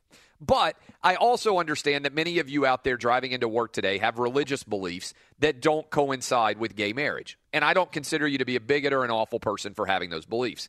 In fact, I think the law that Tennessee passed there actually makes some sense. And I think that if you are a counselor and you believe that you can't give as good of counseling advice because of your religious beliefs conflicting with the person that you're giving advice to, I think that you should be able to find somebody else you think can do a better job for them. Regardless, that's what the state of Tennessee believes. The state of California has banned sports travel to the state of Tennessee over this. And there are 8 other states. And here are those 8 other states: Alabama, Kansas, Kentucky, Mississippi, North Carolina, South Dakota, Tennessee, and Texas. I guarantee you we got listeners in all 8 of those states right now. The state of California does not allow taxpayer-funded travel to exist from California to those states. That includes sports teams. Okay, now, let me ask you this. Doesn't the state of California deserve to be ridiculed because it allows UCLA men's basketball to travel to China, where there are rampant human rights abuses, where dissidents are put into jail for questioning the decisions of powerful leaders? where there is no freedom comparatively to what's going on in the 8 United States, that the 8 different states that China has banned travel to. Sorry, that California has banned travel to. You're letting UCLA players go to China, and they get arrested for shoplifting, and they now face 3 to 10 years in prison in China. And you're okay with that, despite the rampant abuse of human rights violations in China. But you're going to make a big show of not allowing your same teams to travel to Alabama, Kansas, Kentucky, Mississippi, North Carolina, South Dakota, Tennessee, and Texas. I think the state of California is totally full of crap here, and I think they deserve to be ridiculed.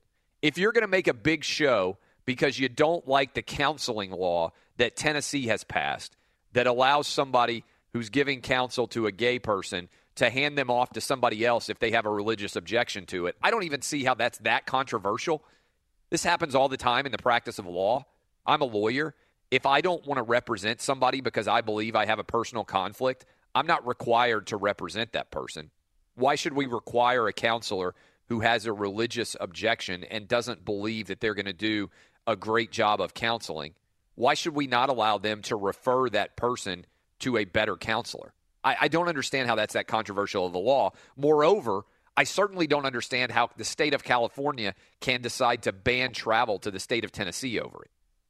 And that's this kind of laws that they're also banning travel over to Alabama, Kansas, Kentucky, Mississippi, North Carolina, South Dakota, Tennessee, and Texas. Now, I said at the time, I offered the California Attorney General a forum on this show. I said, we'll have you on anytime, any place, anywhere to try to defend why California sports teams can't travel to these other states. You know what they said? No, we don't want to come on. You know why they said that? Because it would have been a bloodbath. Because it's a stupid law that California passed. And now they're okay with having teams travel to China? If they had these teams travel to another state like Alabama, Kansas, Kentucky, Mississippi, North Carolina, South Dakota, Tennessee, or Texas, and these UCLA players had shoplifted, I'll tell you what, they wouldn't be facing 3 to 10 years in prison.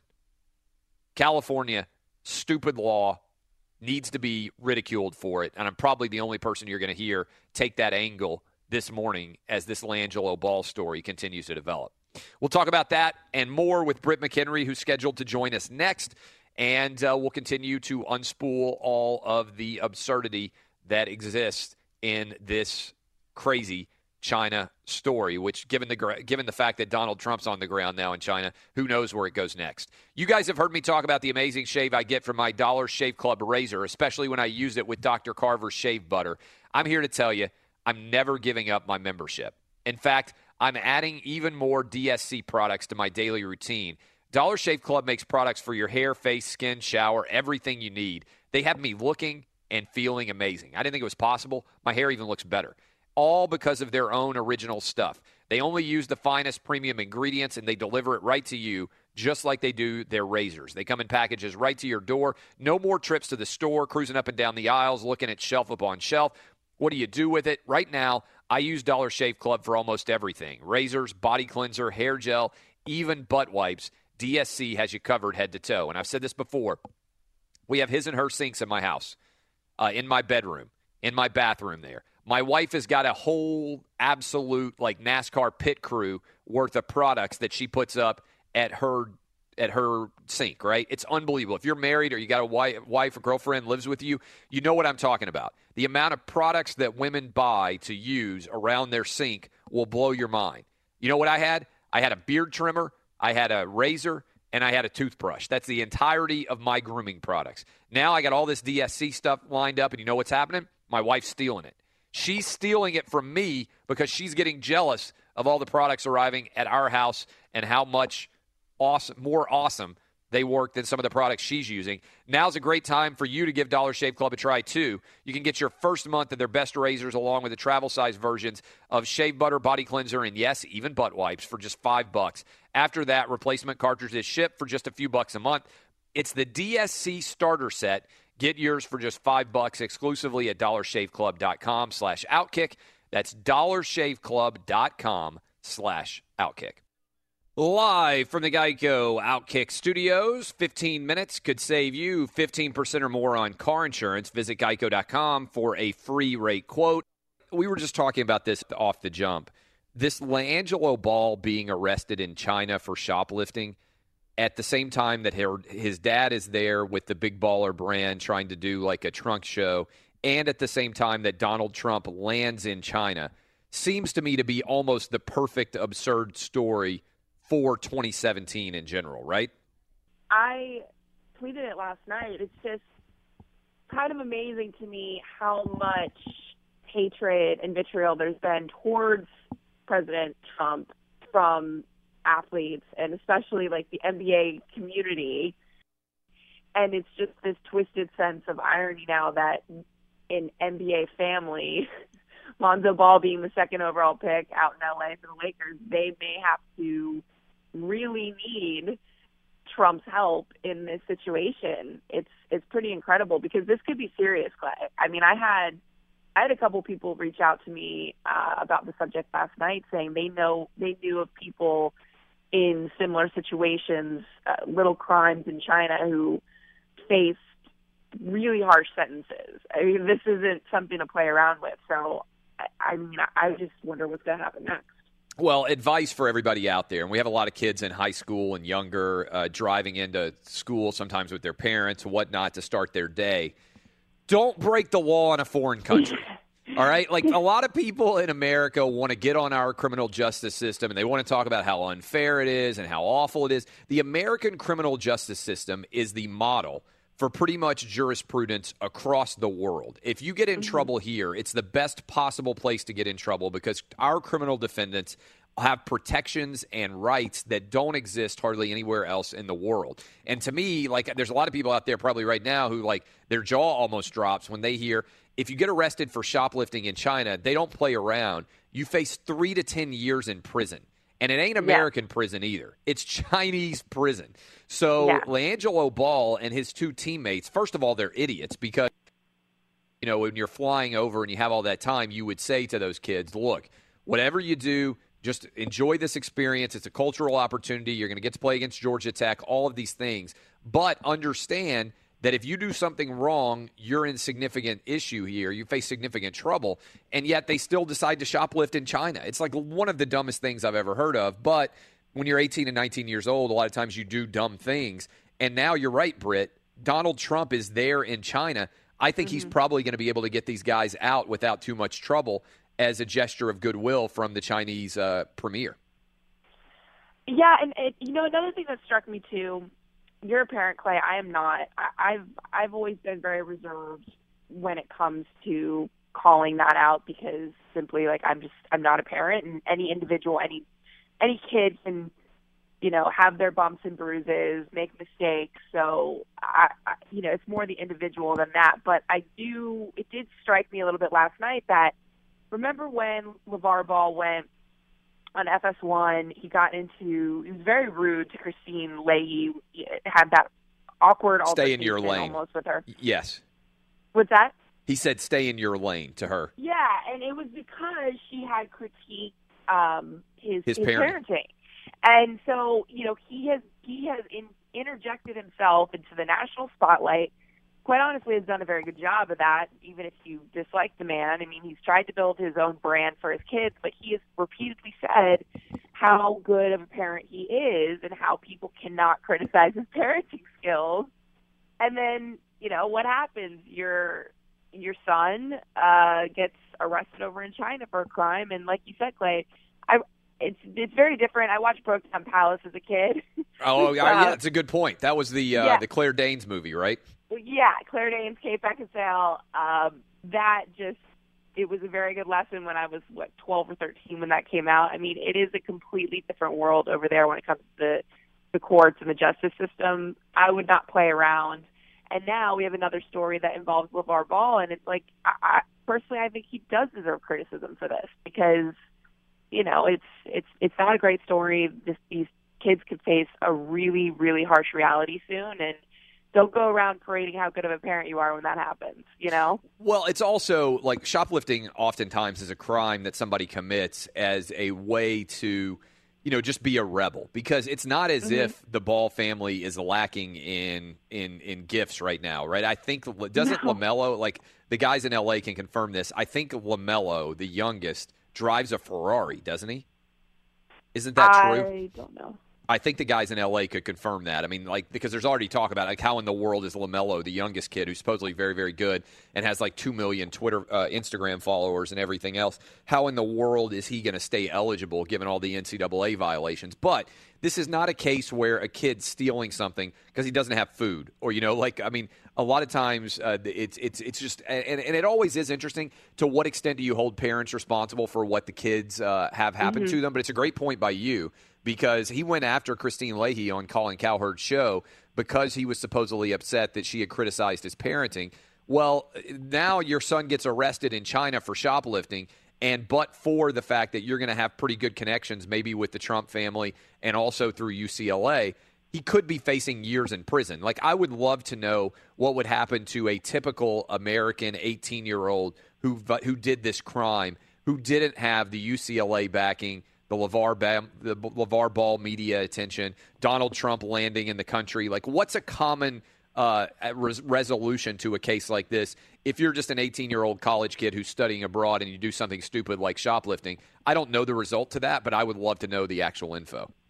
Oh, absolutely. I mean, I can pretty much guarantee without much knowledge of the justice system, they would be over there for a very long time. And look, if I was 18 years old driving a Ferrari with 2 million followers and that kind of money, I'm not necessarily trying to really, get on the kid here. He did do something wrong, but you might have that entitlement now. I mean, I'm 31, and that's a lot of blessings. It's a lot of responsibility that this family has accumulated in the past year or two, and it is a sense of I hate using this word because people have attacked me with it, but entitlement that is tied into shoplifting, as you said, Clay, where it's this rebellion. It's this I can get away with a lot of things. Let's try it over here, and that's not the place to try it. LiAngelo evidently is the one who drives the Ferrari. So we're not talking about a kid who has not exactly had a lot of gifts, and it's not like he's earned that Ferrari. But yeah, he's 18 years old. He is a freshman at UCLA. And he actually, according to my crew out in L.A., is the one who's driving the Ferrari. So this is – remember when it was Winona Ryder? Didn't she get arrested for shoplifting? Sometimes people who have a lot of money do it just for the rush and the thrill of it. So maybe that's what's going on here. I don't know. But it seems like a really strange story. Now Donald Trump potentially is going to get involved because he's in China right now on a state visit. Britt, I said earlier that I think Trump and LeVar Ball are actually – kind of similar characters. Now, they're not exactly similar in what they do, but, they're brash, they're outspoken, they're probably a little bit chauvinistic. I think they probably are going to love each other if they actually end up meeting. Do we all deserve a LeVar Ball plus Donald Trump together press conference? Can you imagine? It's a gift nobody asked for, and deserve. They do seem to be cut from the same cloth. That's pretty correct. But I'm kind of speechless over the timing of it, that he would be over there right now when this is happening. It's unbelievable. Yeah, I mean, and I just keep going back to it's popular to criticize him, slam him all you want, but when you're in a Chinese prison, the president, no matter who it is going to have to bail you out. So this is a story that isn't going away. And I'm sure, Clay, as you and I always sort of see it, witness it, complain about it, we're going to have a lot of takes. A lot of hot takes that are left-leaning when it comes to this situation. So I'm just going to wait and see it unfold. Britt, the other thing that we've gotten a lot of attention on is, and I talked about this a little bit, but the reason why I'm giving it attention is because it's not going to get anywhere near as much attention. I don't know if you saw this, but the Air Force Academy recently had a alleged racial incident that they gave a ton of attention to. The head of the Air Force came out and spoke, and his speech went viral. 1.2 million people watched it. He addressed to whoever the racist individual was. The story now came out last night that this was a made-up hoax race event that a black running back on the prep school team was actually responsible for all of the racial slurs, that he had done it. I haven't heard what his motivation was. My guess is probably for attention, probably to be a victim. I don't know exactly what motivates somebody to make up a fake racial account, a racial story like this. Does sports media have an obligation? And now, obviously, with Michael Bennett, who I think, based on the evidence, has been caught in a lie, does sports media have a obligation now to not accept these stories as true until the evidence proves that they're true? Because in other allegations, like if somebody's accused of murder, nobody comes out and says, oh, they did it, and they immediately take the next step and start to analyze the significance of it. With these kind of situations, everybody goes ahead and takes the next step, and we don't even know if they happen.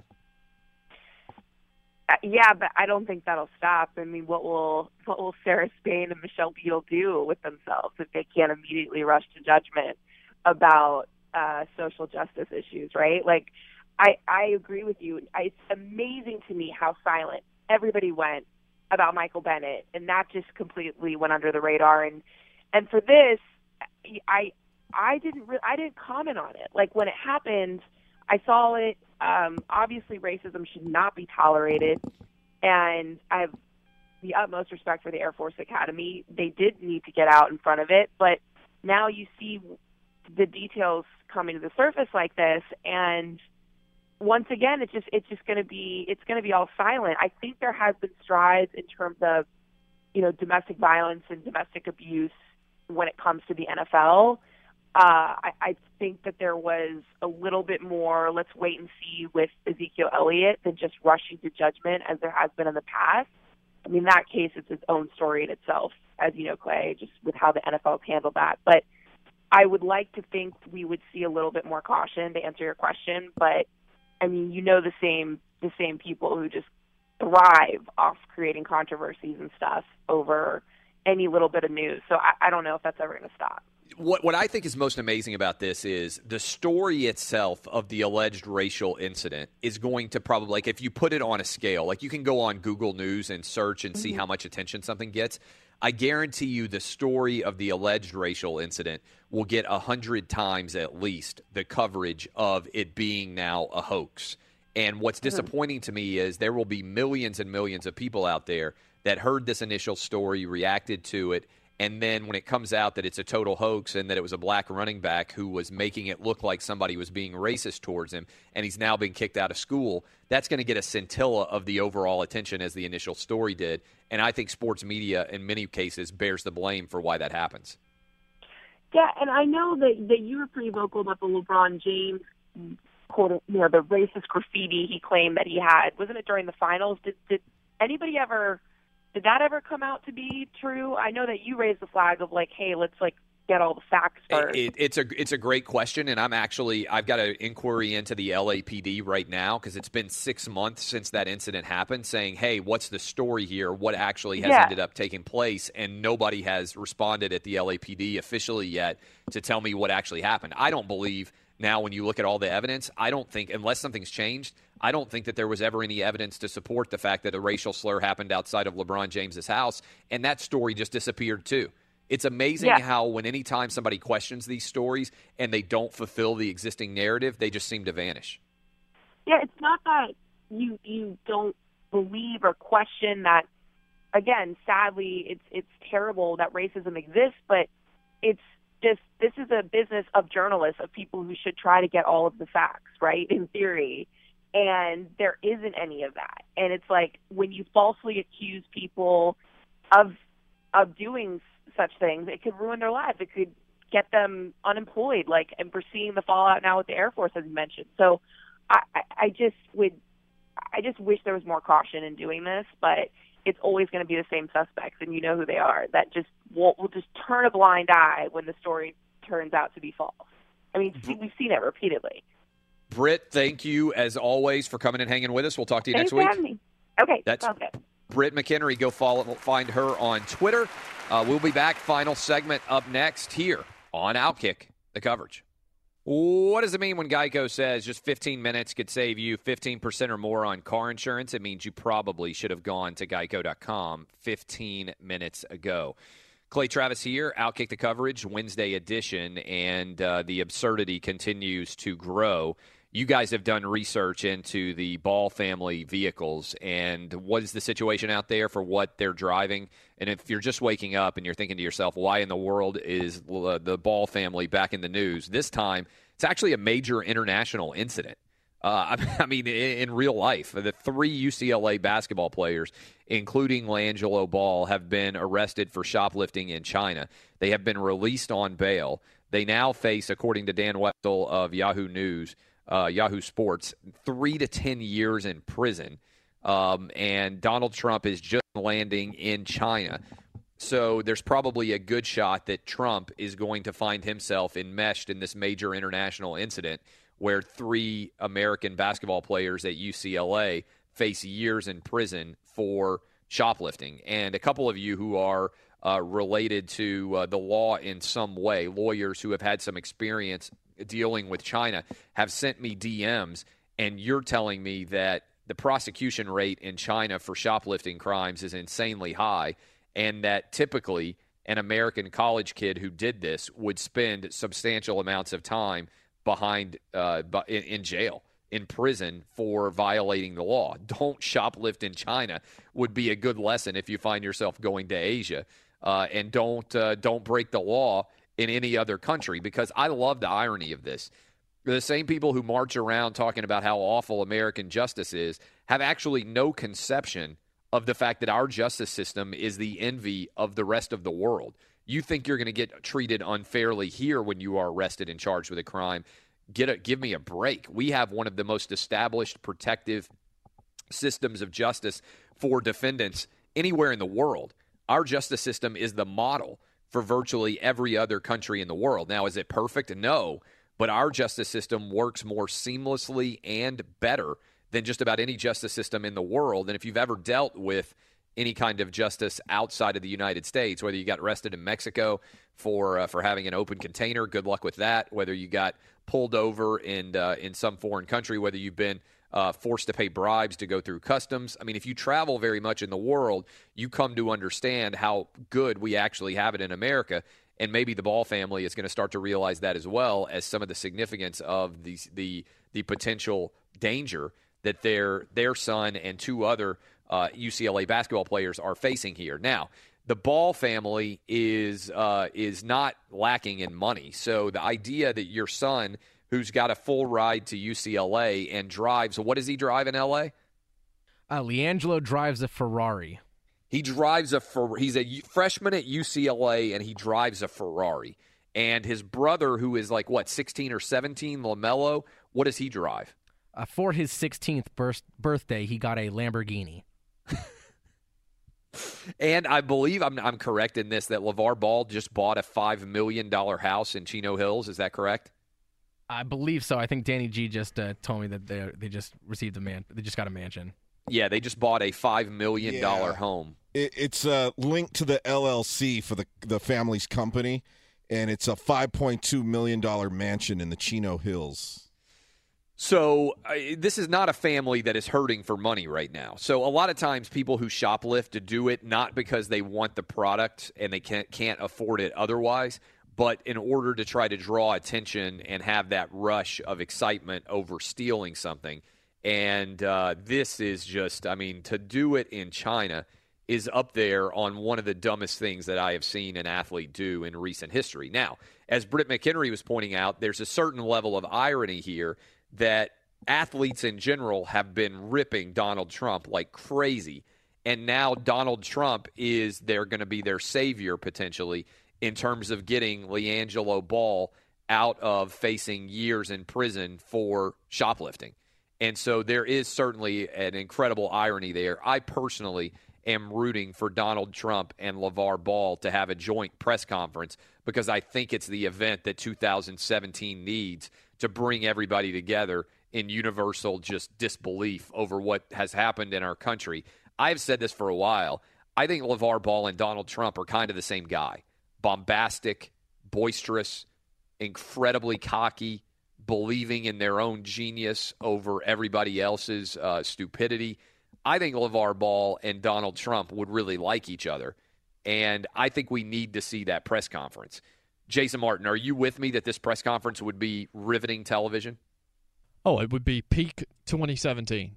Like, at this point, we can't tell from day to day when stuff like this comes out or these potentials are out there if we're watching real life or if this is a Saturday Night Live skit.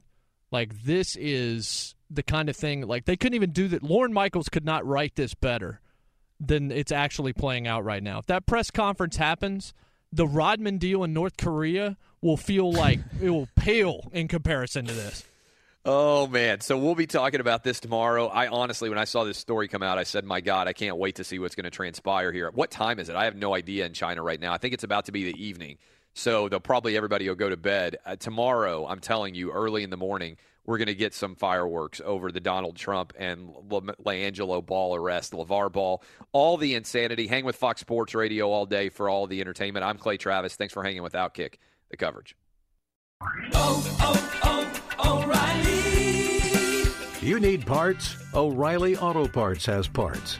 Need them fast? We've got fast. No matter what you need, we have thousands of professional parts people doing their part to make sure you have it. Product availability. Just one part that makes O'Reilly stand apart. The professional parts people. O'Reilly Auto Parts. At Bet365, we don't do ordinary. We believe that every sport should be epic. Every home run, every hit, every inning, every play. From the moments that are legendary to the ones that fly under the radar. See for yourself when you sign up today and get $150 in bonus bets when you bet just $5. Whatever the sport, whatever the moment, it's never ordinary at Bet365. 21 plus only. Must be present in Ohio. If you or someone you know has a gambling problem and wants help, call 1-800-GAMBLER. Terms and conditions apply. From BBC Radio 4, Britain's biggest paranormal podcast is going on a road trip. I thought in that moment, oh my God, we've summoned something from this board. This is Uncanny USA. He says, somebody's in the house, and I screamed. Listen to Uncanny USA wherever you get your BBC podcasts, if you dare.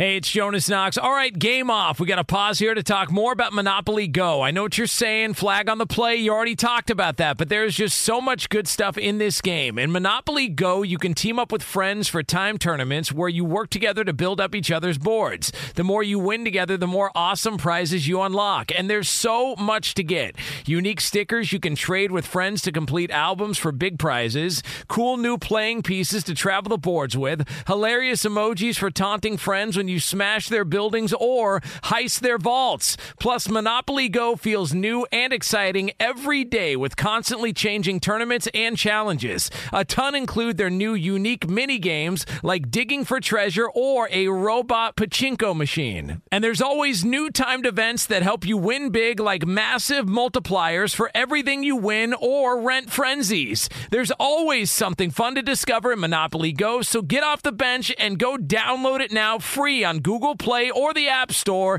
Game on!